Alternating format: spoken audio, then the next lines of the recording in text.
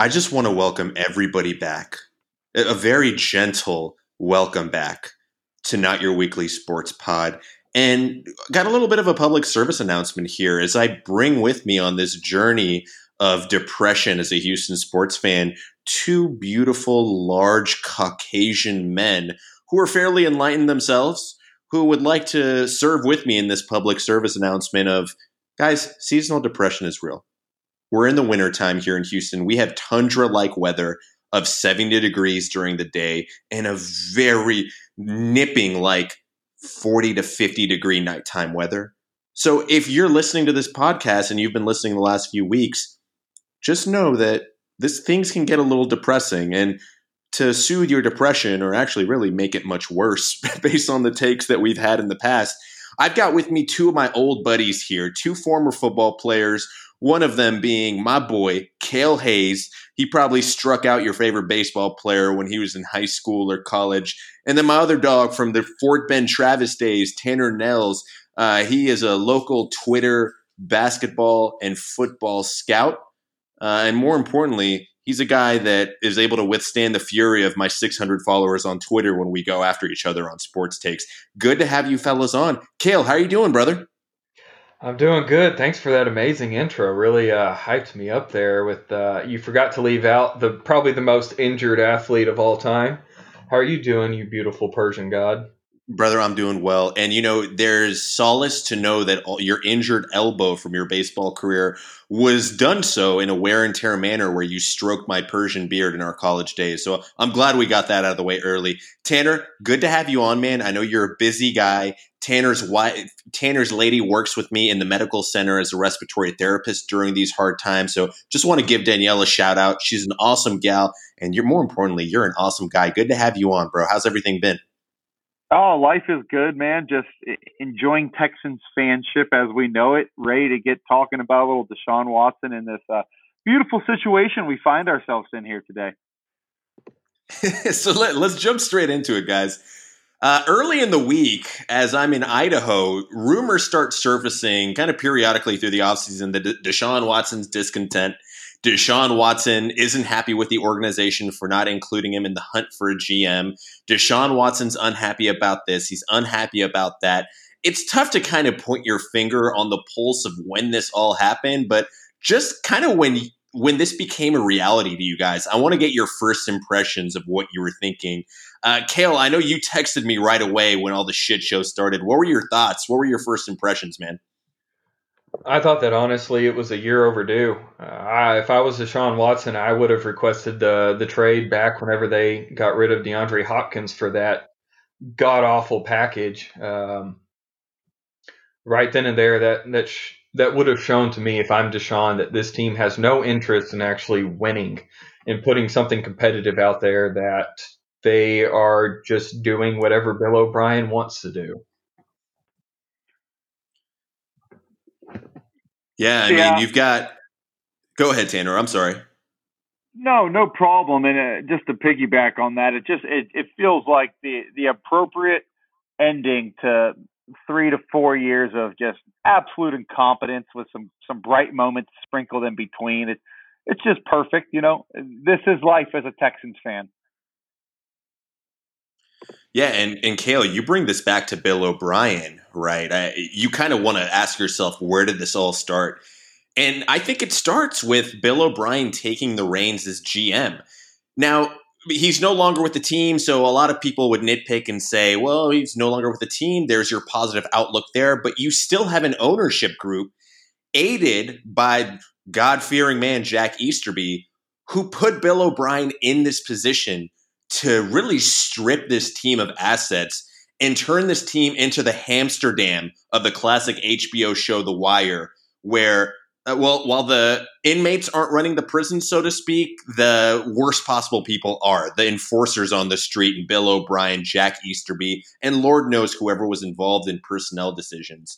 So a year too late. Wow. Yeah, I mean, when you see Deshaun Watson go for, arguably, I've made the case for him in the past as DeAndre Hopkins being the best receiver, or at worst, a top 3 receiver in the NFL over the past 5 years, and not even net you a first-round draft pick for a team that is really behind the eight ball when it comes to draft capital, that starts to raise eyebrows as the franchise quarterback. And, this isn't just any franchise quarterback. This is one of, if not a top 5 quarterback in the NFL right now. The guy led the league in passing yards with a poo-poo platter of talent around him, right? Cale, I know you've got some passionate takes on who Deshaun Watson is and where he stands as far as the pantheon of NFL quarterbacks go. I mean, to me, right now, he's a top 3 quarterback. I'm putting him ahead of Russell Wilson. And, I mean, it's the Stephen A. Smith overreaction of the week. But I would say Deshaun Watson right now in his trajectory, he's on pace to be the best dual-threat quarterback that we've seen in NFL history. And the reason why I say that – What? Yeah, and the reason why I say that is I viewed – dual threat quarterbacks a little bit differently. It's not always rushing yards like Lamar Jackson. It's what you're able to do outside of the pocket because of the threat of running. And when you're looking at what Russell Wilson has done and what he's been provided with a growing receiving core and a pretty solid running game, things that Deshaun Watson has not really had. I mean, he's had a couple years of DeAndre Hopkins, but that was pretty much it. There was no running game to speak of and no real offensive line. So it was pretty much Deshaun, we're going to call a play. It's not going to work. So you figure out what you can do on your own. And this year really showed that he can do pretty much whatever he pleased. I mean, Russell Wilson being up here in the Pacific Northwest, he was asked to shoulder more of the load passing, and he did great for the first 4 or 5 games and then just utterly imploded. And it carried throughout the rest of the season with that early playoff exit and not really dominating a pretty mediocre NFC West. And he had all the talent around him to be league MVP, and he faded into the background while Deshaun Watson ended up throwing for almost 5,000 yards, had a 71% completion rate and almost 9 yards per attempt. Pretty much unheard of numbers that not even Aaron Rodgers, maybe the most talented quarterback of all time, has put up. So when you're looking at something like that with the dumpster fire that the Texans had with David Johnson at running back, and then Brandon Cooks, a guy that's been traded 4 times in the last 4 years, as your number 1 receiver, and then Will Fuller doing whatever Will Fuller is going to do. Injecting growth hormones into his scrotal sac. But yeah, go ahead. It's astounding what Deshaun Watson did, and also not to mention the fact that he only had 1 good offensive lineman in Tunsil. And, I mean, let's keep it going here. And not to mention that he had Tim Kelly, a horrid offensive coordinator. I mean, this guy resurrected Darren Fell's career at the age of 31. You look at all these young quarterbacks and the elite tight ends that they have as these safety nets growing up early portions of their career. He's got Darren Fells to look forward to bailing him out of a play. So I tend to agree with you, Cale. I don't know where you stand, Tanner, as far as Deshaun Watson being one of those guys who's able to elevate the talent around him or the lack of talent around him. But he really does have that LeBron James Harden factor, if you want to swing this back to basketball for a second, of doing the most with the least. You don't really see that from a lot of guys in football these days. A lot of these guys tend to be situated in these team cultures that perpetuate success, like a Patriots culture, like a Packers culture, like we've seen with the Seahawks and Pete Carroll during his entire tenure there. Yeah, there's no doubt Deshaun is able to do things that you look across the league and you say, wow, let's just place any random quarterback in the situation he's been in over the last 2 to 3 years. And what does that actually yield from a result standpoint? Deshaun has this innate ability to just create and avoid sacks, and really he can turn Kiki QT into a 10-catch guy in one game. And then the next game, Will Fuller has a $180. And the next game, Brandon Cobbs has a $140. And that's what really got me excited about him this year, was watching him distribute the football. Once he got over the shock and all that, my man DeAndre's gone and I can't just lock in on my first read. And it's time for me to actually grow and progress as a passer rather than just a superior athlete playing quarterback. It's open now. Literally, there is nothing that man cannot do anymore. And I'll agree with Cale in the sense that from a talent perspective, typically guys that you would deem as dual threat, that's a knock on their throwing ability, right? That's sort of like a backhanded compliment in some sense. But Deshaun, first and foremost, is a fantastic thrower of the football who just so happens to be elite in terms of creating outside the pocket and truly turning a situation that a lesser quarterback or a lesser playmaker in general would, rack up 90 sacks a year with some of the O-line play that he's had over the last 2 to 3 years. I feel just with a little bit of Texans games that I watched being a Colts fan, that the offensive line that the Texans put together is pretty much on par with what we saw David Carr just go into shell shock with. I mean, yeah, let's go back to David Carr. Let's go back to David Carr for a second. You've got a team since 15 years from their inception in 2002 have been trying to find that quarterback that they can build around. You maybe had it in David Carr, but you threw him out into the battlefields of World War I with that offensive line. You guys remember the HEB commercial that they made with Carr by any chance? We were all pretty young, but I feel like it was on the periphery for most of us. Do you know what I'm referencing? I do. They fucking parodied. They parried this guy's struggles on the football field into an HEB commercial. He's checking out in the line, and they asked him, "Do you want a sack for that?" And he looks into the camera, and you just see the pain in this man's eye. And, you go from that. 15 years later, you find this guy in, what was it, the 13th pick of the first round. God knows how many teams passed on him. The Bears are kicking themselves, along with the Jets and several other teams. And now you find yourself just 3.5 years later in a situation where this piece that you've been looking for, this Cinderella story, this, the slipper that finally fits perfectly into the foot of the one piece your franchise always missed, is wanting out. And I don't know if there's any way to fix this situation. The optimist in me, the Texans fan in me, if there is still a Texans fan in me, wants to think that once the season starts, they find the offensive-minded head coach that Deshaun Watson is in on the process of finding, and they're able to maybe convince him to stay as the face of the franchise. But, I don't know. The Houston fan in me is telling me this is done, and there's really no way back from this. I don't know where you guys stand on that. I'm pretty much there. To me, this is reminiscent of Carson Palmer and the Bengals back in 2010, where you as a player, you see all the mismanagement and all the horrid decisions that are made. And you just realize in Deshaun, like Carson, had the catastrophic knee injury and came back even better. You put in all this time. Two catastrophic knee injuries. Yeah, and you put in all this time for it to just be thrown in your face. And it's like, why the hell am I going to waste my prime? They have obviously shown no interest in actually building a team, not just around me, but around the other key players on the team. And so it's just like, you know what? I've had enough. Get me out of here. So I wouldn't be surprised. I wouldn't be surprised if he pulled what Carson Palmer did and just says, you know what? Fuck it. I'm retiring.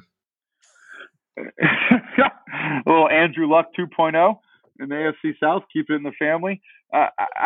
What's fascinating to me about this situation is when Watson was drafted, the notion around the league was the Texans are a quarterback away. And this was just 5 years ago?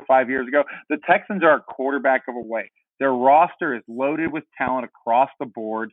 If they have a quarterback, they're a legit Super Bowl contender. Fast forward to where we are now with Watson on a rookie contract, which means there was no issues with having to shed talent to fit his cap number in this space. And now you can say, well, the Texans really only have Watson. It's baffling. The incompetency and the mismanagement of the roster, which is what I really think this whole situation boils down to, a football decision by his end.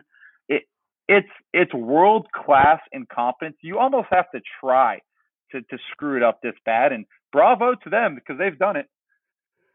Yeah, I really appreciate that stab in the heart with the Andrew Luck right there. That was that was rough seeing that come out.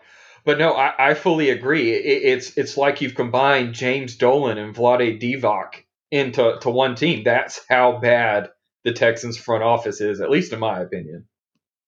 Yeah, I mean, looking back at some of the moves, going back to O'Brien really taking the reins of power, let's look at him, right?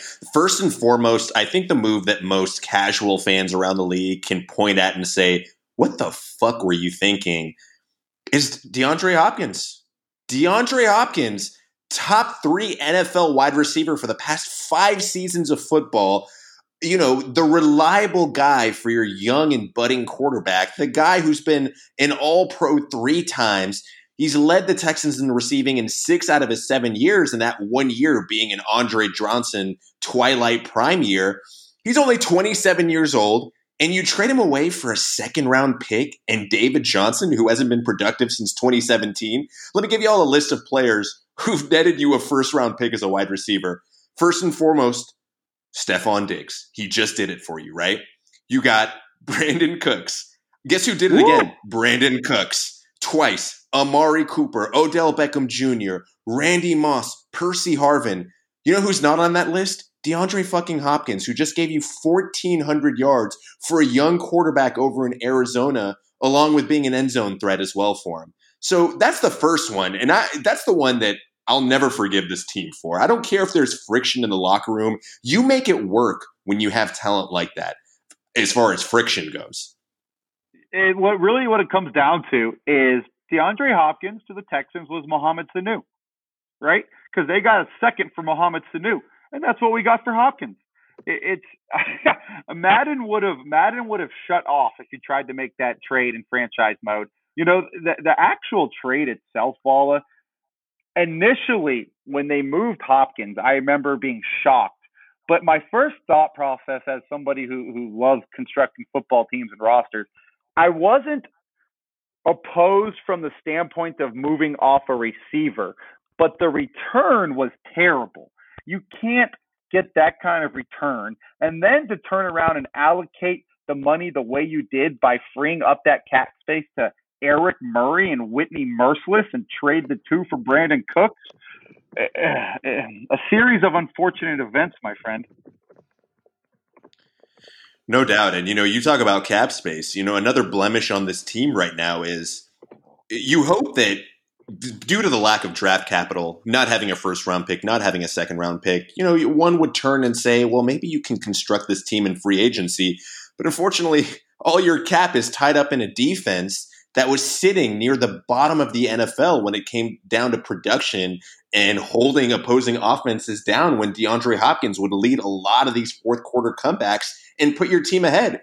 There was a stat I saw halfway through the season last year, and I'm sure he's only gone up in this ranking. This isn't a ranking you want to be on, by the way. It was the stat of games that your quarterback put you ahead of in which your defense comes back in a last minute drive and gives the lead back to the other team. Deshaun Watson was at the top of that list in only his 3rd year as a quarterback. 4 years in, I can only imagine he's gone up the ranking, although this year he may not have been in too many favorable positions to have any go-ahead touchdowns or go-ahead drives in the fourth quarter. That's insane to me. It really is. I mean, you're looking at a guy that is an all-world talent, a generational talent, honestly. I mean, how many guys can do what he did to Nick Saban in Alabama? And yes, I know Clemson came back and beat them with Trevor Lawrence, but that team with Trevor Lawrence was way more stacked than what Deshaun had to work with. And then he comes in and he sets the world on fire with his rookie year before he gets injured. I mean, they put him in a Peyton Manning position, and that's the thing. Only one person was able to play defense on offense, and that was Peyton Manning. I mean, you're talking, you're asking him to play offense and defense at the same time, and it's only been done successfully, at least in my opinion, once before. It's disgusting. Yeah. When you look at teams that have consensus top 5 QBs in the league on rookie contracts. The fact that you have that situation arise and you parlay that to a 4-12 season this year while he's still on that rookie deal, it's unprecedented. I mean, the Eagles, why'd they win the Super Bowl? Well, they had Wentz on a rookie deal. The greatness of Patrick Mahomes is certainly a major part on why they won the Super Bowl. But that roster is loaded because, again, they had him on a rookie deal. The same could be said for the Seahawks with the Legion of Boom. It's the golden recipe. It's the golden goose, and they fucked it up. They did. I mean, you're looking at it. You couldn't ask for a better position to be in the NFL nowadays with these rookie deals and the talent that's coming in. Because go back to whenever you've got like Sam Bradford and Matt Stafford coming out. Those rookie deals were what, 65, 70 million? I mean, just astronomical. And now the guys are coming in with much more manageable deals. And you can see, it was easy to see what Deshaun brought to the table. And they just shit the bed. They brought in no help. Not only did they not bring in help, they refused to retain the help that was already in place. You let Dwayne Brown go in 2017, and you don't find a replacement for your rookie Golden Goose quarterback until a week before the 2019 season, where you get Laramie Tunsil and Kenny Stills for 2 first-round picks and a second-round pick. That's, and then you want to talk about other talent that you don't retain. Jadeveon Clowney, your number 1 overall pick in 2014, all you get back for him is a 3rd-round draft pick. Are you kidding me? It's baffling. The Clowney deal I absolutely hated because Clowney performed so well here. He was a perfect fit, just a absolute causer of destruction. Forget the sack numbers, throw that out. If you watch the game, Clowney was a disruptive force. And you mentioned Dwayne Brown trade. That really started this entire domino effect of moving people and not replacing it. Laramie Tunsil only happened because the brain trust that is the Houston Texans sat down together and said, you know what?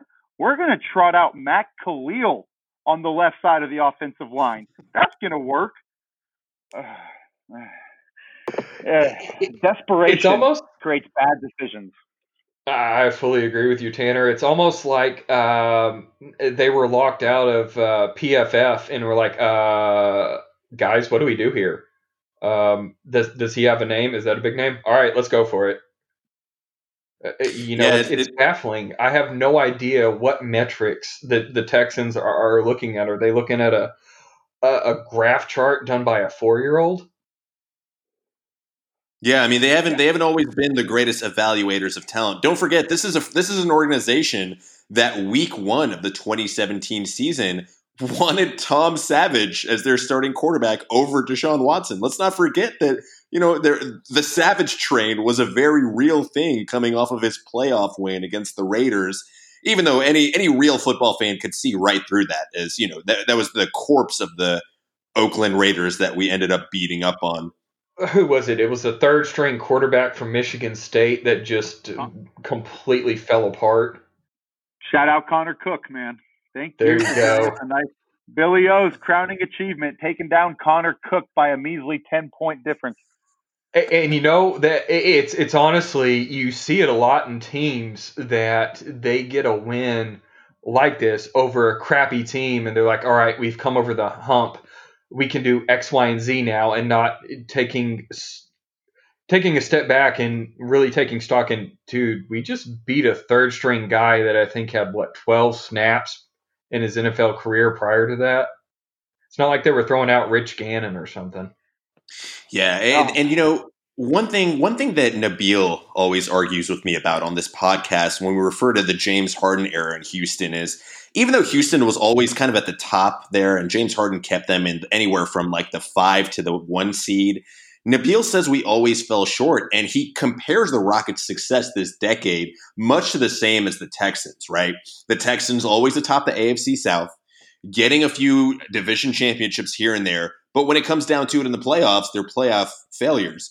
And the reason I disagree with that is anytime the Texans would go up against that top-notch talent, the Patriots of the world, the Steelers of the world, anyone who had any shred of true Super Bowl contention before Deshaun Watson, I mean, they were always national TV embarrassments. You guys remember the what was it called when their Letterman game on Monday Night Football or Sunday Night Football against the Patriots? So this has been a team time and time again, even though you want to trot out these measly success stories of having a first round win against the Bengals or getting by the Raiders with a third string quarterback. Outside of Deshaun Watson, you've never been able to even step foot up against the true contenders in the NFL. And we're talking about a rookie Deshaun Watson who was able to do this against the Patriots, the Seahawks, in his first 4 games as an NFL starter. I think that first year that they were really good with Kubiak and Wade Phillips in the unfortunate Albert Haynesworth. I hate that guy forever for this.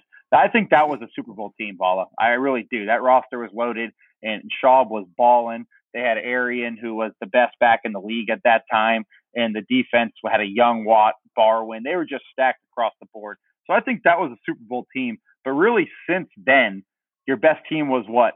Last year's Texans, who fumbled away a 24-point lead in the second quarter, a gifted 24-point lead to host the AFC title game against Tennessee, a team they could beat. And it's I mean, there's no doubt about it. When the lights shine the brightest, that the Texans are notorious for turtling. That fucking hurts. And I think it hurts to hear that. A lot of that goes back to coaching. I mean, that's Bill O'Brien and his genius game plans, which that's going to be fun watching Alabama go 3-9 next year with him at the helms as an OC. But it's really the coaching. So let me ask you guys this. As far as coaching goes, Cale, you think Eric Bieniemy, if he gets the head coaching job, and from the accounts we've heard at least, Deshaun Watson was involved in the interview process. Do you think if he gets the head coaching job, is there a chance to salvage this? Honestly, I don't. I think at this point the bridges it's just been burned too much. You can't repair it. I mean, because what's to say that they bring him in, but then they don't end up handicapping Bieniemy's ability to actually shape the roster. There's such limited moves they can do to shape it. I mean, you have a historically talent deficient defense. I mean, if you lined up the position groups across the board, I can maybe count 3 people on the Texans defense that would start on an above average NFL defense. And you don't have any young talent because you've constantly traded draft picks away. We gave a 3rd rounder for Duke Johnson. Are you kidding me? We get Garyon Conley, 3rd rounder. He's not even playing this year, and he's going to walk. I mean, these are things you can't do. There is no ability for them to organically grow with the construct of the roster they have. And Bieniemy or not, I think Watson's looking at the tea leaves, like you said earlier, Vala, and realizes I just had a dominant year. I played as good as I possibly could, and we went 4-12. Where is the upward mobility here? What is the path to actual contention? Which is crazy that we're talking about this because just 20 months ago, we were coming off of a disappointment against the Super Bowl winning Kansas City Chiefs where we had the game in hand. It's just crazy the turn of events and the talent drain that has occurred in these last 2 to 3 years here on this roster. Yeah, I've always said, you guys talked about the golden period of having your quarterback on that rookie contract. You look at the Seahawks, when Russell Wilson was on that rookie contract, a big part of their success was the fact that a good component of their defense came from guys that they drafted from the 3rd, 4th, 5th, even 6th round guys on day 2 and 3 of the NFL draft, and guys that they were able to grow with that defense. Not only have the Texans been deficient in that part of the draft, really since their inception, but now they don't even have the 1st and 2nd round picks that they were semi-competent in to bank off of. So yeah, the young talent isn't there. I mean, Justin Reed, I guess, is the most promising guy you have to look forward to, and he's coming off an off year, an off sophomore slump year as the starting safety of this football team. Zach Cunningham, I mean, really, you're going to have to dole out the big bucks to him with his new contract coming on your books. And outside of those two guys, I don't see it. I don't see any young talent on this defense that you can point to and say, at least that's a cornerstone guy that if you get a few pieces around him, you can maybe do something here. You're 100% right. It's not their Vala. I mean, going into this year, I'll be honest, I thought they were 8-9 win team just because of Deshaun's greatness. And, right. Frankly, when you look at their weapons when healthy, they had some dudes out there on the edge. I mean, a Fuller-Cooks 1-2 combo is not a bad look. I mean, half the teams in the NFL would gladly accept that as their top two guys. And those two guys can take the top off. Oh, yeah, and I thought their offensive line, Max Sharping, Mike Devlin is a huge problem in this entire saga we're talking about here. But the lack of development that they've had up front with guys like a Max Sharping and, Titus played okay this year, but you've allocated so many assets to building up what should be a top third of the league offensive line. And again, failure. It's just a failure in all aspects of roster building and roster management. And it's inexcusable when you have a elite, young, cheap talent at quarterback like Deshaun. I mean, you're looking at a roster. If you want to talk about how they performed, what year was it that the Bobcats set the record for worst winning percentage ever in the NBA? A Charlotte Bobcats shout out on Not Your Weekly Sports Pod. I mean, that's what you're looking at. You look at the defensive names, and they've brought in guys who are great in college. But, I mean, when was Vernon Hargreaves? How many teams has he been cut from? I mean, what are you looking at here? That defense was just deficient all the way around to the point of where J.J. Watt, you look at his numbers and they look terrible. It's because they were able to just focus on him exclusively and didn't have to worry about anyone pressure coming from anywhere else. By the way, that's the 2012 Charlotte Bobcats roster that you're talking about, and I'm not going to have you besmirch them because that was headed by Paul Silas, father of current head coach Steven Silas of the Houston Rockets. So there's going to be no Rocket slander by any extension on this podcast. We've suffered enough over the last few weeks, Gale. It's all right. Just let me know whenever John Wall comes back. All right, so here's where we're sitting right now. We're coming off a 4-12 team. Well, that sets you up very nicely in the first round. That's good for the third pick in the first round. Oh, wait, Miami has your first pick. Maybe you can trade that first pick back for Deshaun Watson, but you have no first or second round pick. You've got no salary cap room because of the assets tied up on the defensive end, and my, oh my, what assets they are. So what's the best case scenario for this team? I mean, what the only piece you have to work with is Deshaun Watson. So what do you see, Kel? I've heard from you in saying that you don't think there's any salvaging this situation. Tanner, are you in the same boat there? Do you think the only way forward from a realistic standpoint is trading Deshaun Watson to try to completely say, you know what, we fucked up. We shit the bed with the Bill O'Brien era. This is a completely new regime. Jack Easterby will give us the hand of God. Nick Caserio can start to model us like the Patriots, and we're just going to start anew with these assets that we're going to get from this generational, once-in-a-lifetime quarterback that we've been looking for 15 years. So I actually think Caserio's competent. So if we are to go full rebuild, and I have some thoughts on that that I won't dive into just yet, I don't think it would be a failure as long as they keep Easterby somewhere down off 59 hanging out with Joel Osteen and instead of in the personnel department. But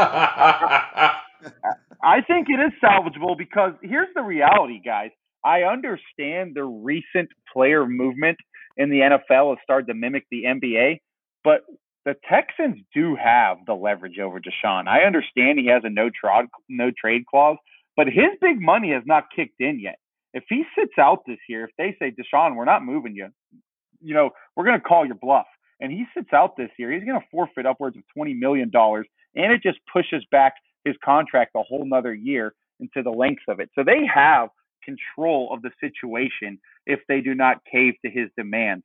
So if Caserio has not sat down face to face with Deshaun, wherever the hell he is, take old Cal's private jet and go find Deshaun and square this situation up one way or the other, it's an utter failure on the Texans end. But I don't necessarily think the decision's made. Deshaun might want to be out regardless, and some of the reports, which are conflicting, are now leaning to he wants Cal to step down essentially in order for him to stay with the team, and that is creating a expectation that he knows is non-realistic. So it's a force me out of here type movement.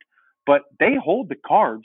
Do not cave in. Do not call his bluff is what I would do. I don't necessarily think you just panic and move Deshaun for your picks back from Miami unless it's a king's ransom, which then, the different conversation.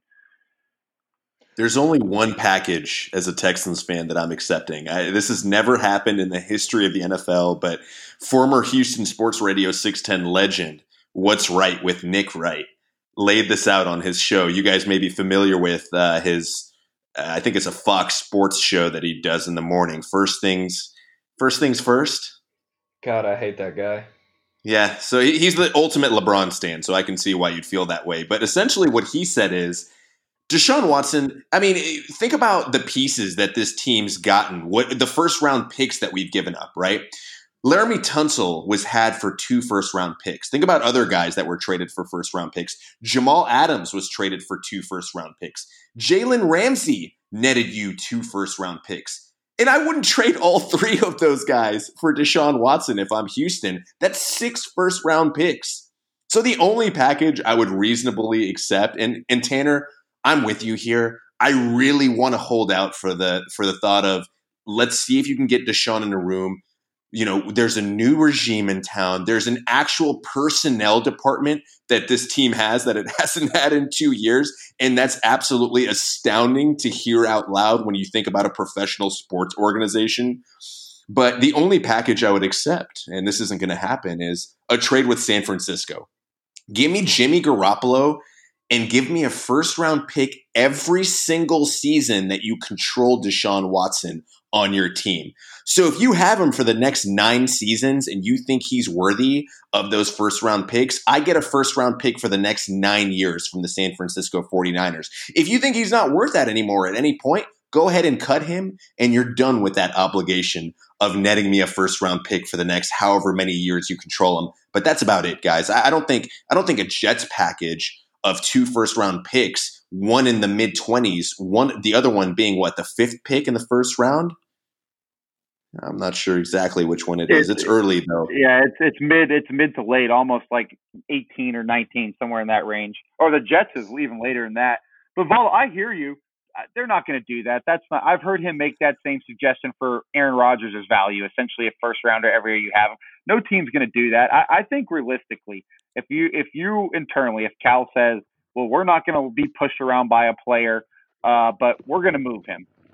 The only way you pick up the phone is either something along the lines of 3 1s and 3 2s, all that happened in the next 2 years, or 4 1s.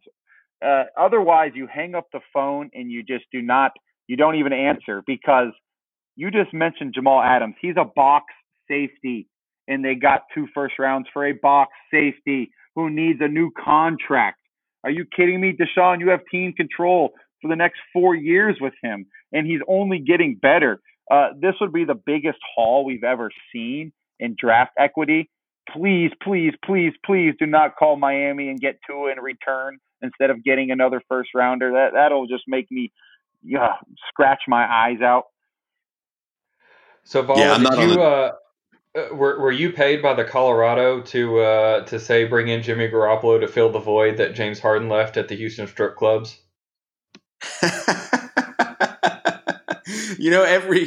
I feel like every team needs their own Tony Soprano running the show. And losing the Tony Soprano of this TV series and James Harden, that's a pretty big hole to fill. I think I disagree with Tanner a little bit in regards to the leverage that Deshaun applies. If you're looking at, with the contract, you're correct, sitting out, he costs himself a ton of money. But you also got to look at the impact down the road. If the Texans do something like that, no free agent is going to want to come to Houston, because then they know they're going to be stuck there irrespective of what the team looks like. So as much as it may seem with the way that the contract structured, the Texans have the upper hand. To me, it's truly still resides with the player, because you're then showing we do not value players as a franchise. Let me counter that real quick though, Kale. I think that notion, while it sounds right, I think when it comes down to it, these NFL players, they're about getting their money. So if you're highest bidder on the market or you're top dollar on the marketplace, guys forget quickly. We're a microwave society. We forget quickly. In 3 years from now, it's a complete new young generation of free agents that'll be hitting their first wave, that they may look at this situation and say, yeah, okay, well, it didn't work out for him, but the Texans are willing to pay me 5 to 10% above market value. Well, hell yeah, I'll go play for them. Not a problem. So I'm just concerned that if they do decide to move Deshaun and he has the no trade clause and they give in to his demands to move him, I feel like the potential for them to get fleeced and not to get proper return, which we don't even really know what that is. It's hard to quantify what proper return is with a player of his caliber at his age. And it will literally destroy them for the next 10 years. If they're going to move him, they can do this. They can do it appropriately. They can move Watson, then you turn around, you move Watt, you move Tunzel, you completely burn the ship down, and you try to add about 10 premium picks in the next 2 years and start from the ground up, sort of a la Miami Dolphins, which is ironic, right? But I'm just afraid that they're going to cave to the pressure of ESPN, of the national media, of everybody who is just running a full-on hearts and minds campaign against the Texans and flip him for, 3 1s or 2 1s and a 3, like essentially a Jamal Adams-esque deal with like a Sam Darnold attached to it, and call it a day. And that would be a disaster. So I don't know necessarily that you look at something like that, because look at switching back to the NBA. Look at Paul George and the value that he ended the season up with OKC, just really showing off the playoff P that we all know so well, and the haul that OKC got back in return for that. I mean, while you still do have the player empowerment, there is going to be a team that is going to be desperate, just like the Clippers were, and grossly overpay. I don't know that I could say that you're grossly overpaying for Watson, considering where I think he stands in the pantheon of NFL players currently, but I think there definitely is value to be had. Now, who will be willing to take that dive? The Jets. But I don't know. I think that there is and there will be value out there, as we saw with just the unprecedented haul by the Thunder for Paul George. What makes this difficult, though, Cale, is he has the no trade clause. So if this is a football decision, if this is a football decision, which I think it is, I remove all the bullshit about the personalities. Deshaun's looking at this, in my opinion, from a vacuum of a football decision, because he wants to be great and win titles. Well, if Deshaun really assesses the situation and says, well, if I go to the Jets and they just move the majority of their first-round picks and their cheap young talent over to Houston, my cap hit comes into play next year. All of a sudden, we're stuck where we are with the Jets with not a lot of flexibility, because once you're paying them $40 million a year, it's tough to build a roster around that, and no first-round picks.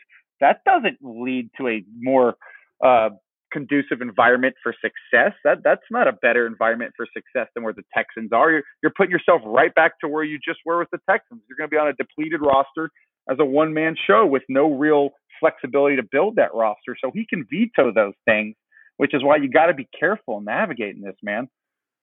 Right. Hey, real quick, they're a 2-14 team, right? I'm trying to look at the landscape of the NFL between the AFC and the NFC.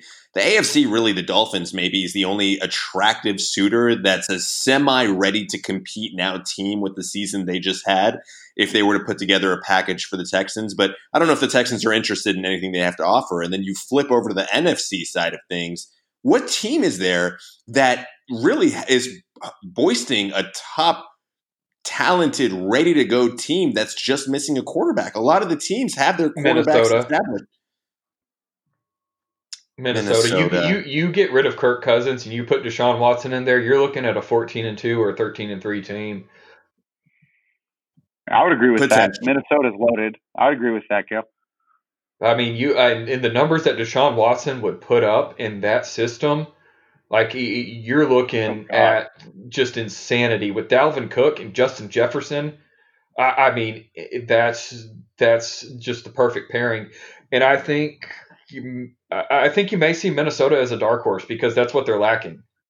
It's just how do you get rid of the Kirk Cousins contract? So is that what essentially is that what you guys think Deshaun Watson's prime directive is? What he's looking for is contention? I mean, he hasn't. Again, what makes this situation so hard to assess for me is with Watson kind of being silent on the radio and all this, aside from telling his supporters not to go out and riot in front of NRG.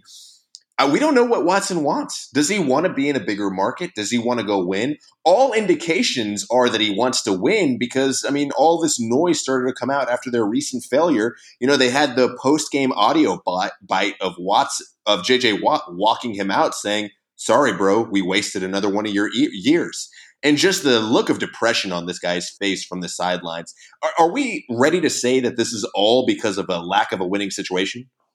I think it's also you got to look at it from a brand standpoint as well, and that's, at least in my opinion, why he stayed so quiet. Is he's got to make sure that he protects his brand. It's kind of like what you look at with what LeBron did. You know, outside of that whole the decision deal, you know, you stay quiet for the most part, and then you play your hand later on. But I think it's a combination of both. He wants to go somewhere where he can compete, but also at the same time grow his brand. He comes from the same background as LeBron, a very impoverished environment, and you're looking at the ability to set yourself apart with all these endorsement deals and bring in generational money that you could have never imagined as a kid growing up.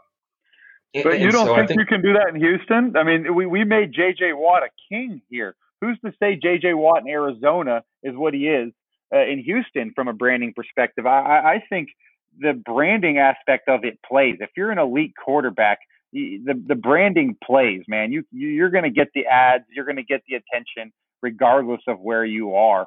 So I don't know if that's necessarily the play. I truly think it's him assessing the situation. There's only more gasoline put on the situation. He's sitting back watching the AFC divisional round. And he sees 4 young guys that there's no doubt he unequivocally feels he's better than 3 of those without a doubt, and understands, you know, I'm probably on the same level as Mahomes in his mind, and sees these guys getting all the run, all the hype because they're playing winning football. And then if you really take another step forward, which I'm sure he does because he's a smart guy, if you remove the quarterbacks from those 4 AFC playoff teams that we just watched last weekend, and then you remove the quarterback from the Texans and you stack up the roster, it's like looking at a Division I college football team versus an NFL team. I mean, there's a light years away in terms of overall roster composition and talent. So I think that's what he's assessing is, I don't know what more I can do to elevate this team. And best case scenario, we're maybe 9 wins next year if I put up a Aaron Rodgers in his prime MVP-esque year. I mean, I agree. I think what you're looking at is if you he's taking into consideration. I think what he looked at the most was the Bills. Look at how the Bills have just languished for years and years and years, and then they get the right coach that makes the right moves. Josh Allen was looked at as a project, and now you're looking at an MVP guy. You're looking, and Deshaun is looking and like, well, hold on, the Bills are going up. Why the hell are we going down? We've imploded.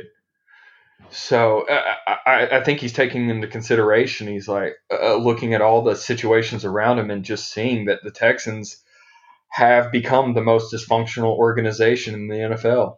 Are any of you guys ready to say the Texans are looking like the worst sports organization between all 3 major sports? Yep, Vlade Divac's out in Sacramento, and the Knicks, I never thought I'd say it, looks somewhat functional. Oh my God, James Dolan. It's hard Go for ahead. me to make that statement just yet because, again, we're 1 year removed from them blowing a 24-point lead to the eventual Super Bowl champs and hosting an AFC championship game. Bad years do happen. And this is sort of the counter push on Deshaun Watson. This is, if I'm playing devil's advocate, to just how good Deshaun is. And I think he's great. I think he's a top 5 guy. But with that said, if you're going to be a max contract NFL quarterback, the only way your team's going to win a Super Bowl is if you're damn near Hall of Fame level player, right? You just look across the board, and that's the reality of these quarterbacks that are still going, that are on max numbers. They're Brady, they're Rodgers, they are first ballot Hall of Fame guys. Those guys, when they played 16 games, regardless of the situation around them, and you could say the situation was never as bad as Deshaun's was this year, they don't go 4-12. And he had a big part to do with some of those early struggles.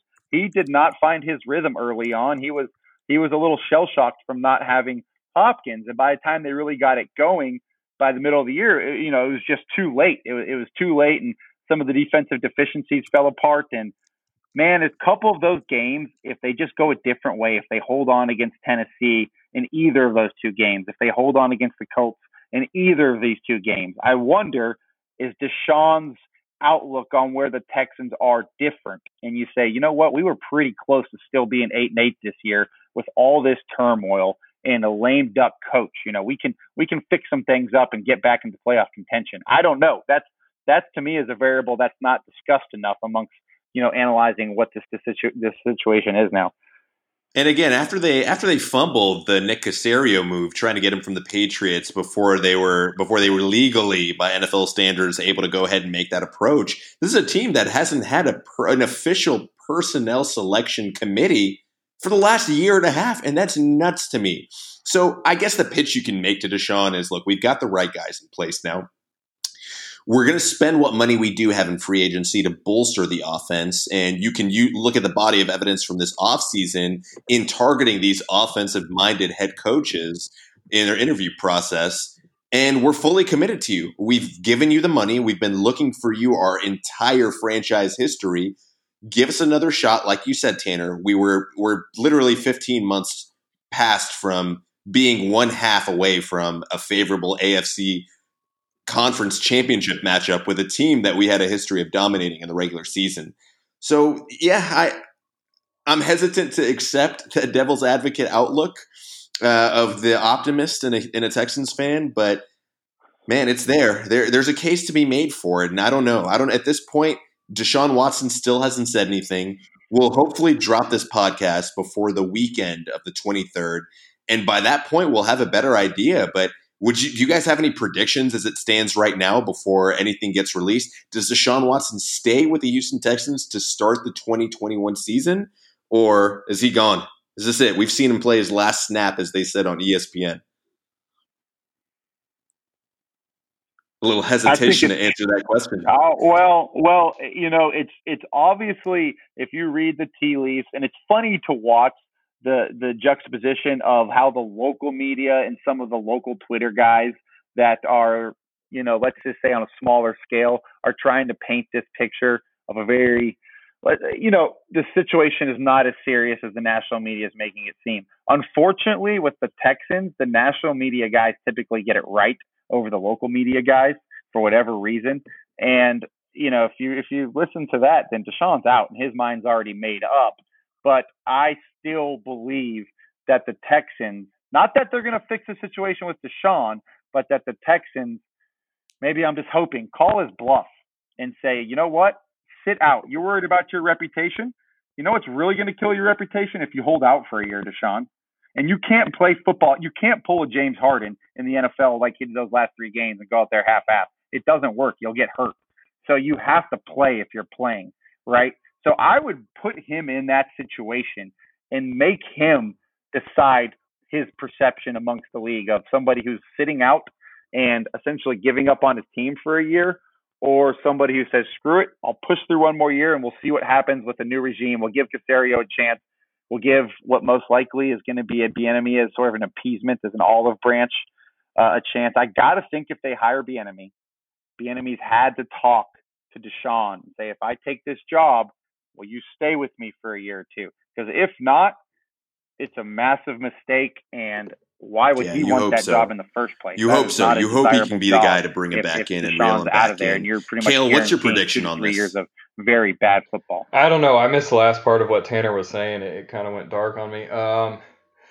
Well, I mean, I've played the Stephen A. Smith overreaction guy pretty well for this, but I don't know. Deshaun just strikes me. He's too much of a competitor to really pull a Carson Palmer and sit out. But at the same time, you don't have to be a terrible team to still be poorly run and dysfunctional. I mean, look at the Knicks whenever they had Carmelo and finished with the first seed. What was that, 2012, 2013 in the East? They were never the first seed, but they were always up there. Yeah, I think one of the seasons they finished as a third or fourth seed and got destroyed by Miami in the second round. I want to say the 2013 season, but I get your point. Yeah, I mean, so at least to me, the fact that they were up by that much with a chance to move on against the Chiefs wasn't necessarily because the team wasn't dysfunctional. It's just at that time, the talent just outweighed the dysfunction within the environment, and then the dysfunction caught up and it just completely imploded, and it continued to carry over. You still got that stench of Bill O'Brien in the air. It still hasn't been cleaned out. You haven't brought in the air purifier and removed it. So I don't know, at least to me, and trying not to make this political, but looking at this, at least for me, if I'm Deshaun and how everything kind of went down back when Bob McNair made the comment, from my perspective, how I always heard it growing up is it's the inmates running the asylum. I never heard it as the inmates running the prison. And so I think that there was a little bit more to that comment than what was meant to be said. I still think that has lingered and it has not been properly broached by anybody in the Texans front office, and that means a lot to Deshaun. He has been very vocal about equality, and I don't know. So I think that that's a factor as well that a lot of people aren't taking as much stock of as in comparison to him not having a say in regards to the Nick Caserio hire. Hey, Cale, though, let me ask you this. I would be on board with that if one of his preferred destinations wasn't Miami and one Stephen Ross owning the team. That completely throws that argument out the window to me. So, you're out of Houston because of what you deem as a insensitive ownership group. So I'm going to go to the Jets and play for Woody Johnson, or I'm going to go to Miami and play for Stephen Ross. Like, I can't buy that because that's a weak excuse. You're trading a Civic for a Corolla. There's no difference in those two. Just one of them got caught in an old age speaking his mind, and the other two have done a little bit better job from a PR standpoint. So I don't know if that's a real reason. If it is, Deshaun's got to be smarter than that and has done his digging and research on these ownership groups. I'm assuming that's the case. I mean, that's just speculation, and I'm not saying that that's the main driving point, but I know how it affected Clowney. I know how it affected Hopkins, and Watson was in with that group, so he hasn't really spoken much on it, and this is just pure speculation, but I think that there may be a little bit in there, and I have no idea. I mean, Brian, you can overlook some warts. I'm not going on to defend anything in regards to Woody Johnson or Stephen Ross, but to me, Brian Flores has really come in and tried to change the culture after a lot of that. With the Jets, no, I was merely throwing out the Jets as, you can build a brand in New York, and of course, if he were to go there and to win with New York, he'd become Joe Namath. He'd be a god. Oh, for sure. He would be a god. I don't know. There's just a lot of variables that we just don't know, not being in the locker room and what's been said, what's been done behind the scenes. Because you're right, he has been quiet, and so has his agent, which is Good. highly unusual. Let me ask both of y'all this. I know, Vala, this is your show, but this is what I'm finding curious, right? Because a quarterback is not a safety or a cornerback in terms of the way they must hold themselves in the public, amongst the team, amongst the league. They're held to a higher standard. Do you guys? I've been Team Watson on this. Take a stand. I'm all for labor having the right to make pushback. But are you guys not slowly but surely becoming a little concerned about the way he's handling this with these cryptic, sort of childish tweets, for lack of a better term, and not coming out and addressing this hang head on, like avoiding phone calls? If this is something that's bothering you, y'all need to sit down. And I know it goes both ways, but this is not becoming of an elite franchise quarterback that's supposed to be, for lack of a better term, the CEO of the football team, in the way he's handling this, in my opinion.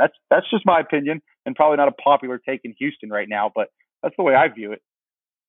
Yeah, we've seen a real shift away from guys really addressing things head on, and at least in the NBA, we've seen a lot of these moves where players have 4 or 5 years left on their contract. We just saw it in Houston with James Harden requesting out and not really coming out and saying anything up until 2 days before the final trade was made, kind of delivering a cryptic stew of messages back and forward. In the NFL, I think it's even more particular, just because an aspect of this, Tanner, that I appreciate you brought up regarding money is the NFL has absolutely the weakest collective bargaining agreement for their players association, right? These players, when it comes down to it, and again, Cale, when it comes down to your ownership group and whether or not they're a group of, older, selective Caucasian gentlemen with some tepid racism in certain aspects of their statements, I think really what it comes down to is the money, because NFL careers are shorter than the other sports. There's less guaranteed money on the line. There's less post-career insurance available to these players as well, players who probably sustain the biggest brunt of physical injuries through all 3 major sports. And so you want to be careful and tiptoe around these situations when you have the amount of money that's on the line like Deshaun Watson has. Tanner, you said $20 million he would void if he were to sit out. And I don't know whether or not, I'm not sure as to the logistics of the collective bargaining agreement and how it would work for Watson's new contract coming up. But is there a scenario where they could void his contract entirely if he refuses to show, if he refuses to play? I'm not sure. I would be surprised if there was that much of a poison pill in a contract like that. I don't know that I can think of one off the top of my head that would have something like that, because then you're Kyrie Irving. They were saying with Kyrie, if he refused to report to the Nets, they could void his entire contract. So one could only assume there would be something similar to protect NFL teams from giving such large guaranteed amounts of money to their players, some form of insurance for these owners when you have these collective bargaining agreements that so heavily favor the owners in football as opposed to basketball and baseball. Well, a lot of these contracts are underwritten by, something like a Lloyd's of London that have all these weird insurance triggers. So I'm sure that the Texans are covered some way, somehow, for any money that would be forfeited. So it's not like they would end up losing anything. But I mean, I'm not sure how much money is guaranteed on his contract. I don't have the numbers off the top of my head. So I'm looking at it now. Like next year, his cap hit would be roughly $16 million, right? And then it goes up to 40 the year after that, right? So if they were to trade him, and that's going to be dead cap, so they're going to eat that. That's another issue with them trading him, is they're eating that number regardless of the trade. It's their money. It's already been allocated. So that's what makes this whole situation even juicier, because we're essentially paying for you to have Deshaun for a year, right? And that gives the Texans hopefully leverage in the trade operations. But I think what it comes down to it with Deshaun, I have a sneaking suspicion, guys, that this might be something that's been brewing in his mind for about 12 months, There's a reason why he didn't sign a 6 to 7 year deal. I understand timing the market, but the guy wanted a short deal with a no trade clause, which to me shows that he went into this marriage, for lack of a better term, realizing internally that, hey, this might not be the right one, but I need to get paid now. And if I let them continue to string me out, they can franchise me and this can become messy. So I'm not putting it beyond him and David, his agent, that this hasn't been something that's sort of in the works in their mind for 8 to 9 months now. And we're seeing this campaign unleashed against the Texans to sort of force their hand. It's a very interesting situation. I'll agree, but I'll also kind of disagree on a point and take a more, I guess, optimistic view, is that he signed the shorter contract because then that allows him to be re-signed, age 29, 30? Yeah, I'll be 30, yeah. And then he can sign another 5, it depends on the years that he has. He could sign an 8-year mega deal because quarterbacks nowadays, if they don't take the beatings, they're playing a lot longer. I mean, I think we're going to see Brady until 45, and we're going to see Rodgers until, I don't know, maybe 42. And so it to me, you're kind of looking at it from like an MLB type contract where you understand, all right, the markets, I don't know what the market's going to be set, not necessarily sure. Let me get a short-term bag, and then, all right, Mahomes just reset the market, so I'm gonna deal with this, and then I'm gonna set the world ablaze for these next 4 years. Okay, yeah, now I want 8 years, $350. Yeah, but do you remember that interview he did? I think it was with SI last year, and it was very telling to me when they were talking about the Mahomes contract at 10 years, and then he was talking about his own situation, and he said some things in there that really got me thinking when I went back and re-listened to it and reread the transcript. Was me and Patrick's situations aren't the same. That I'll leave it at that. And to me, that is a very cryptic way of saying I don't really trust this franchise.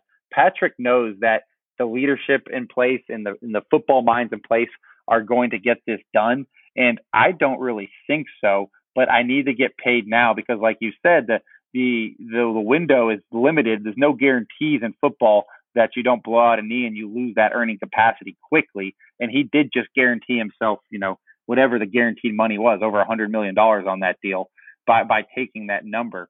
So the way this has gone down is starting to feel like it was premeditated to me. And if that's the case, that's sort of sad, man. It's sad for the Texans because they've created the situation by giving him reason to doubt. But it's also somewhat sad on Deshaun's part that he went into this, if this is the case, with sort of one leg out the door already. Man, it's as a players' league these days. You got to look across sports. You got to look at other guys in similar situations, and I don't think Deshaun Watson wants to end up as the next LeBron James. Why give loyalty for the first 7 or 8 years of your career to a franchise that's shown a lack of capability of putting the pieces around you, right? Let's think if LeBron stayed in Cleveland after the 2010 season and extends the rest of his prime with a Cleveland Cavalier team whose second best pairing with him was Mo Williams. Do you guys think LeBron ever wins his title? Do you think that his legacy is ever the same? Do you think his brand ever expands to what it was, to what it is now? I don't know in regards to the titles, but his brand, yeah. You're talking about the second greatest player in NBA history. And what he does not only on the court but off the court. So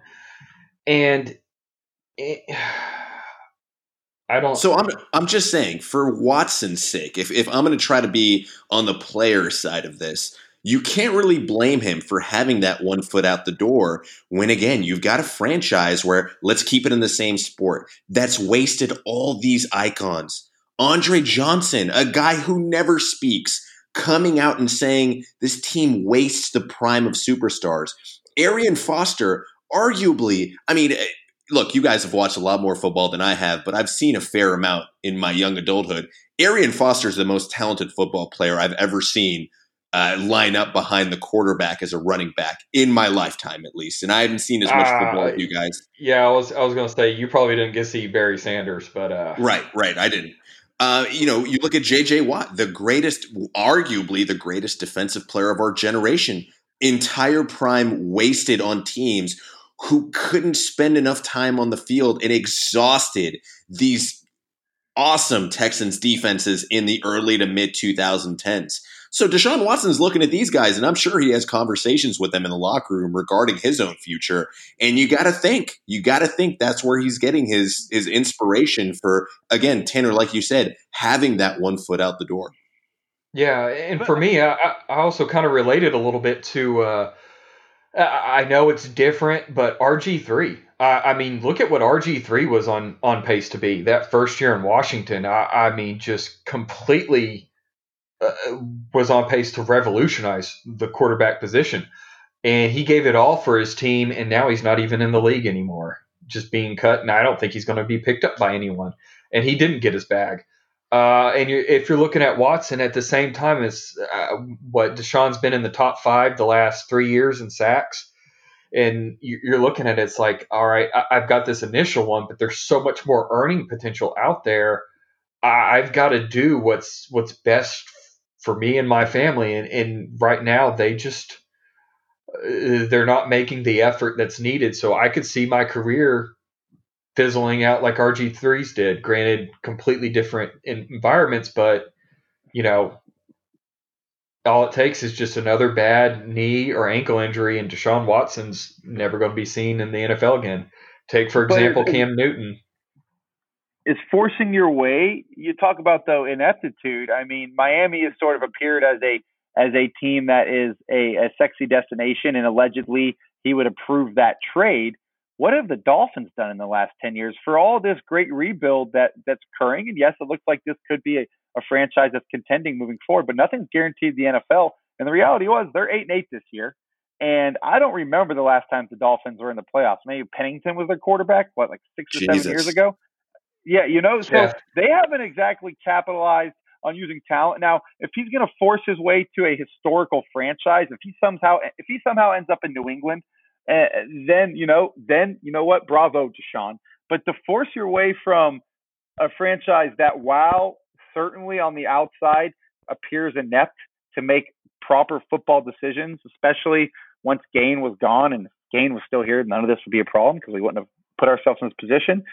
But just to do that, to move yourself to another franchise that is even more inept, that makes the Texans look like the freaking Patriots in terms of their success over the last 10 years. It's sort of hustling backwards to me. You're betting on a speculation rather than, even though they're mediocre results, they're still results that show, hey, we're typically in the tournament. If you take a 10-year sample size, we somehow find the way in the tournament, 60% of those years. Well, I think the outlook may be a little bit different in the AFC South now, considering what you've got in Tennessee, and then I think with Urban and Jacksonville and getting Trevor Lawrence and all the cap space they have, you're looking at a team that could potentially be 8-8 next year, and who knows where they're going to go. I honestly think in 3 to 5 years, Jacksonville is going to run the AFC South. So if you look at everything's on paper, it doesn't look favorably for the Texans. I see them being in the bottom, if not the second worst in the AFC South for the next 5 years. I just think there's too much talent. So do you just want to keep pissing away your prime, knowing that the teams in cap space hell, there's really nothing that they can do? So just sit there and wait and hope, or say, I'm going to take advantage of what I have now and do what's best for me. I can't fault him for that. The teams rise and fall so quickly in the NFL. I mean, it was just 2017, that Jags year, where they went, their defense was ridiculous, and they're a fumble away from going to the Super Bowl and being Tom in New England. Like, the parity in the league is real. Teams, you can flip rosters in a 2-year stretch in the NFL, and the only really bad year the Texans are in terms of cap space and draft picks is this year. Then it resets moving forward again. So I just don't think there's any guarantee that the grass is greener on the other side. And talk about situations. Well, to me, out of all those teams you just mentioned, the AFC South, and I obviously watch a bunch of AFC South football, you know what team is set up for better long-term success than any of those is the Buffalo Bills. So you're going to go to the NFC East and have to deal with Josh Allen and a really well-run program up there with McDermott and building a monster. Where here you got the Colts, and no offense, but you guys don't have a quarterback. Big Philly should be gone.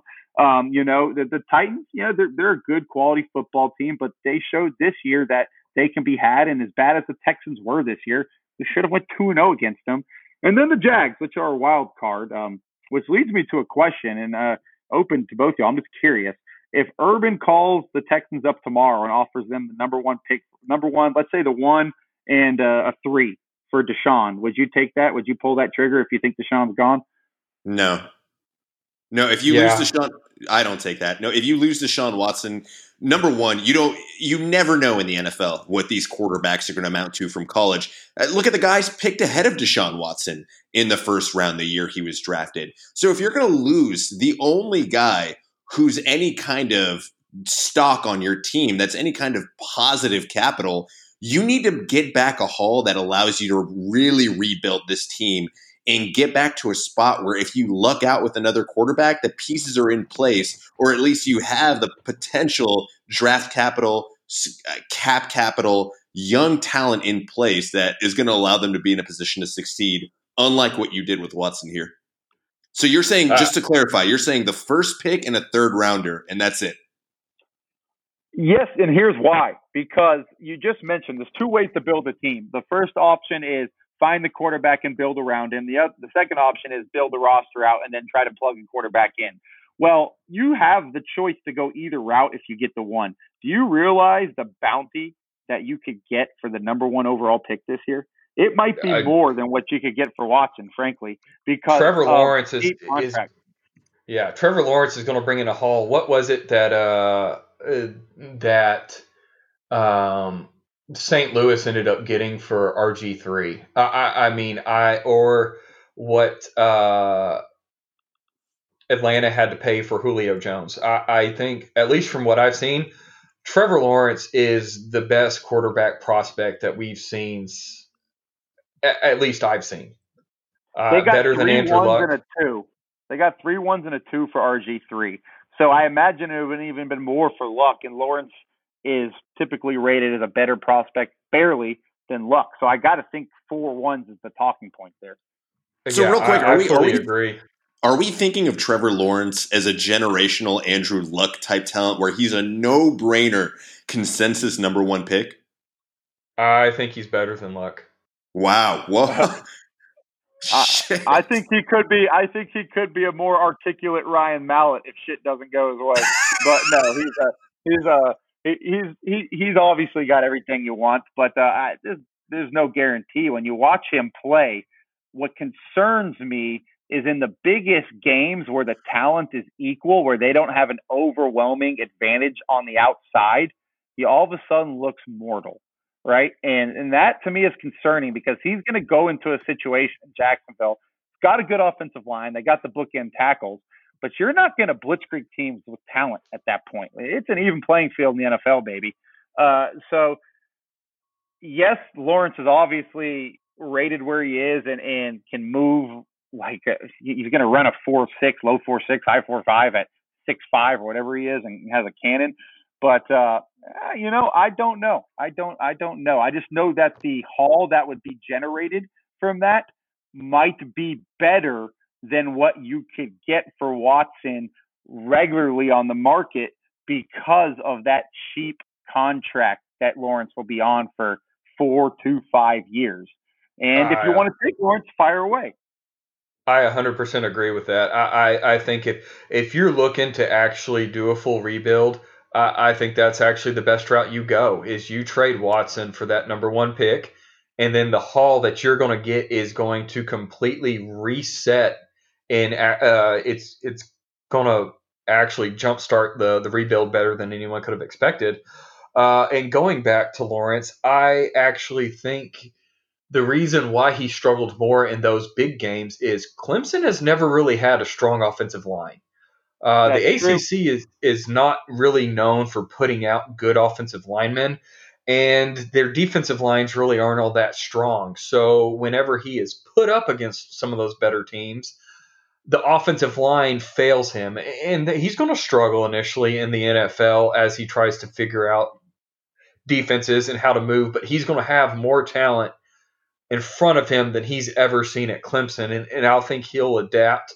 And you're looking at someone who, worst case scenario, is, I mean, I don't know what Jimmy Garoppolo should have been.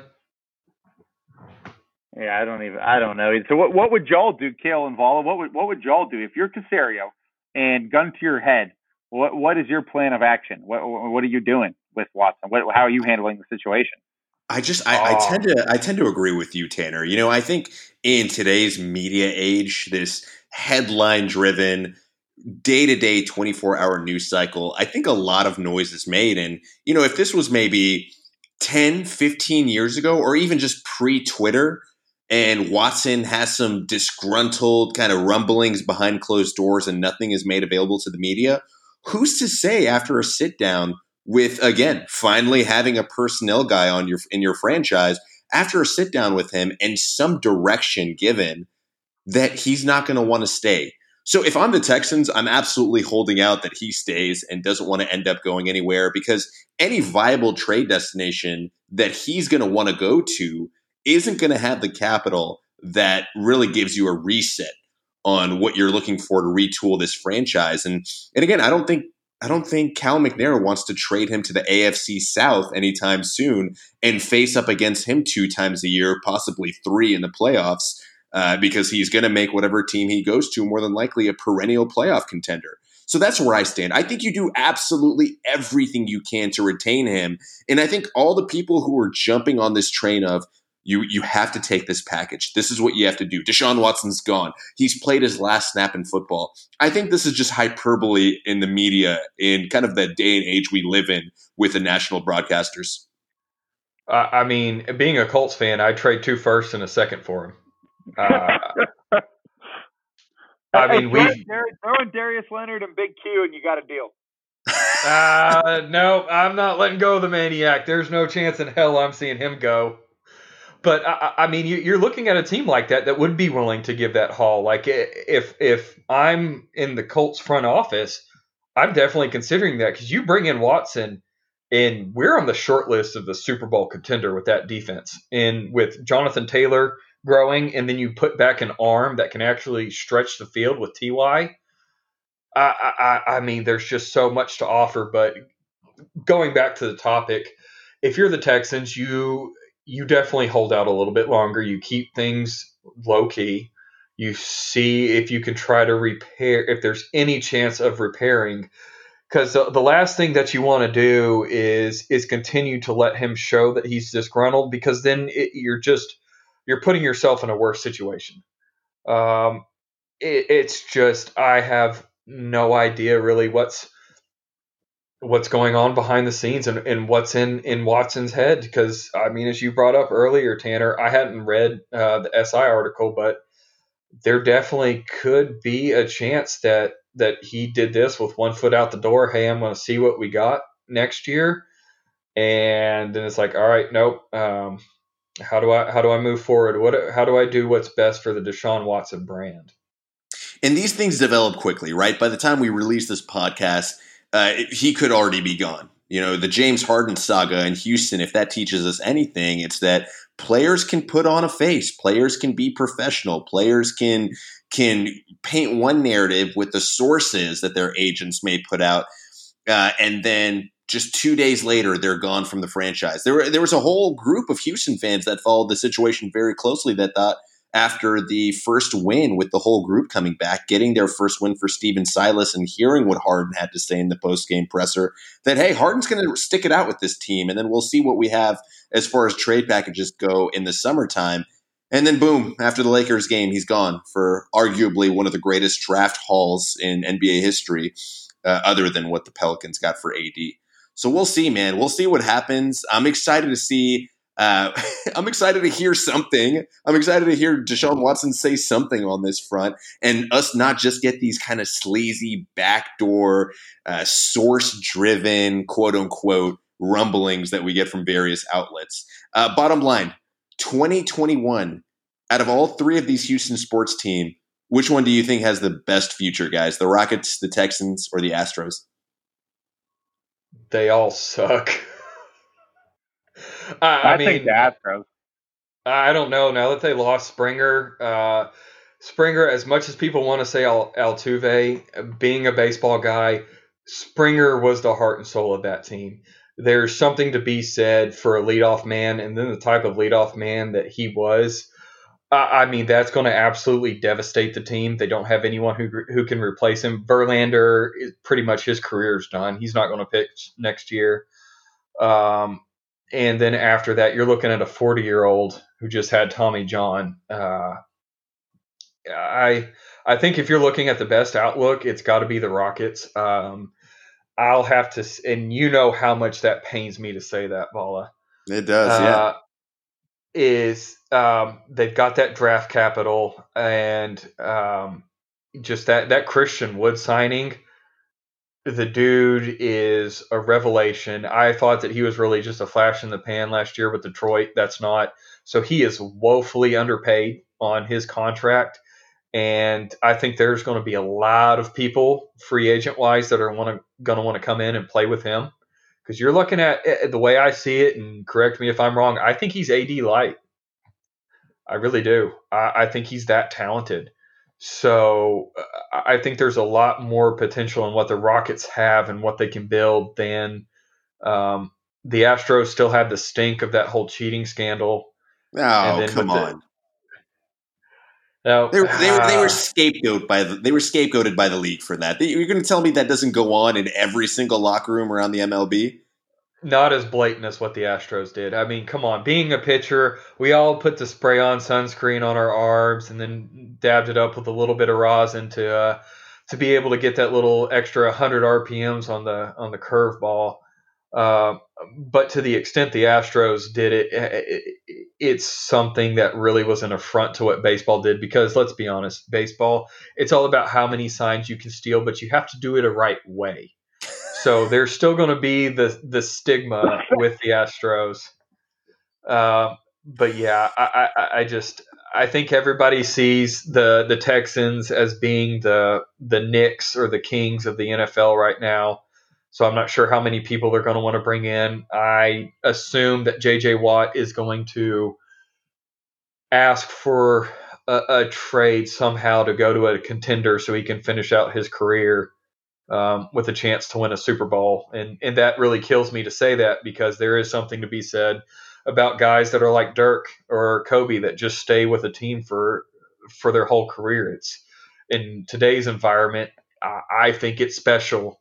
But you know, there's someone like him deserves the chance to actually get up there and compete again to win a championship. So that's my rant on it. Feel free to disagree and you know, treat me like Odell Beckham and give me a good Cleveland steamer. Yeah.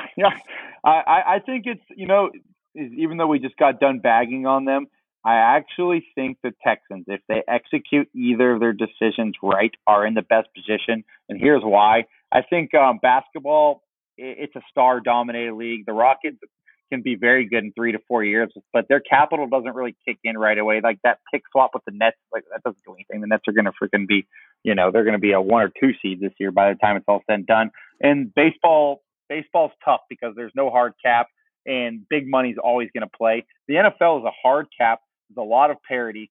And the reality is this: if they have Watson and then get him on board, I could see them being a 500 football team again next year and sneaking into a 17 playoff. If they decide to deal him and they decide to tear everything down, they deal him, they flip Tunzel, they flip Watt, they will be set up, if done properly, for one of the quickest, most talent infusion rebuilds we've ever seen in terms of draft capital if they don't fuck it up. Now, I know that's asking a lot, but I actually think Casario's competent. So believe it or not, I actually think the Texans with competent leadership from Caserio, if he's allowed to take control of the situation, have a game plan to be competitive one way or the other if they execute this right. Not good, but competitive. With that caveat, then yes, I'll agree with you that the Texans do. I just after seeing the complete ineptitude since the franchise was awarded to Houston, I just don't hold out a lot of hope that will actually occur. Look at that. We're an hour and a half into the pod, and you two boys finally agree on something. It's beautiful. It's beautiful having this all come together. Guys, if you're listening to this, if you suffered through an hour, 29 minutes of Houston Texans talk, you get your little dose of some serotonin there with Tanner saying the Texans are the most optimistic-looking franchise come 2021. And I hope so, man. I hope so. I loved watching football for this team growing up, despite all the painful memories. Like you said, despite that 2012 season where they were really set up to win the Super Bowl before not only Matt Shaw, but also their backup, Matt Leinart, went out with season-ending injuries. And again, there's been a bevy of other situations and circumstances, just like last year, giving up a double-digit lead before the half to the Kansas City Chiefs, where it's made watching the Texans tough, but we battled through it, guys. We battled through it for 2 decades.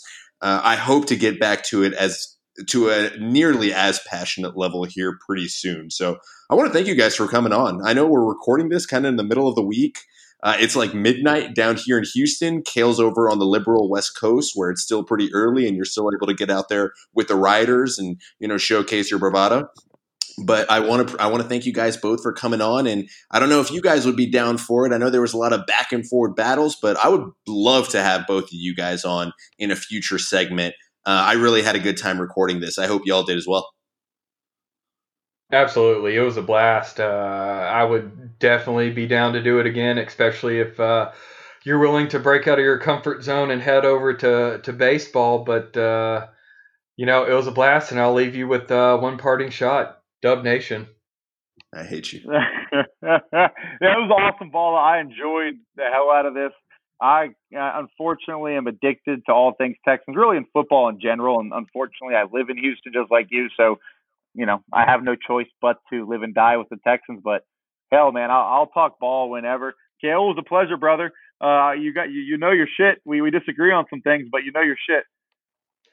Same to you, man. Hey, that makes it all the more enjoyable. Being an attorney, you always enjoy whenever your counterpart knows their shit and you can't just run over them roughshod. So I enjoyed it. I loved you being oh God, what's the dickhead on Fox Sports that I despise? Skip Bayless to my Shannon Sharp. Hey, well, why do you get to be Shannon and I gotta be Skip, man? That's fucked up. So what am I the hot girl on the sideline media? I'm gonna black him out. Yeah. Are you gonna be Molly? Oh no, that's Stephen A. Nah, you know what? We'll throw you in, Vala. You can be Jason Taylor's sister. Joy. There you go. You can be Joy Taylor. I'll take it. I'm not. This isn't a losing scenario for me. But guys, both y'all send your love to your wives for me. And audience, thank you guys for sticking it out with us. Thanks for constantly tuning in. Y'all know we make no money for this. We just do it for the love of the game and putting out content that hopefully you guys enjoy as well. So thank you guys both. See y'all next time.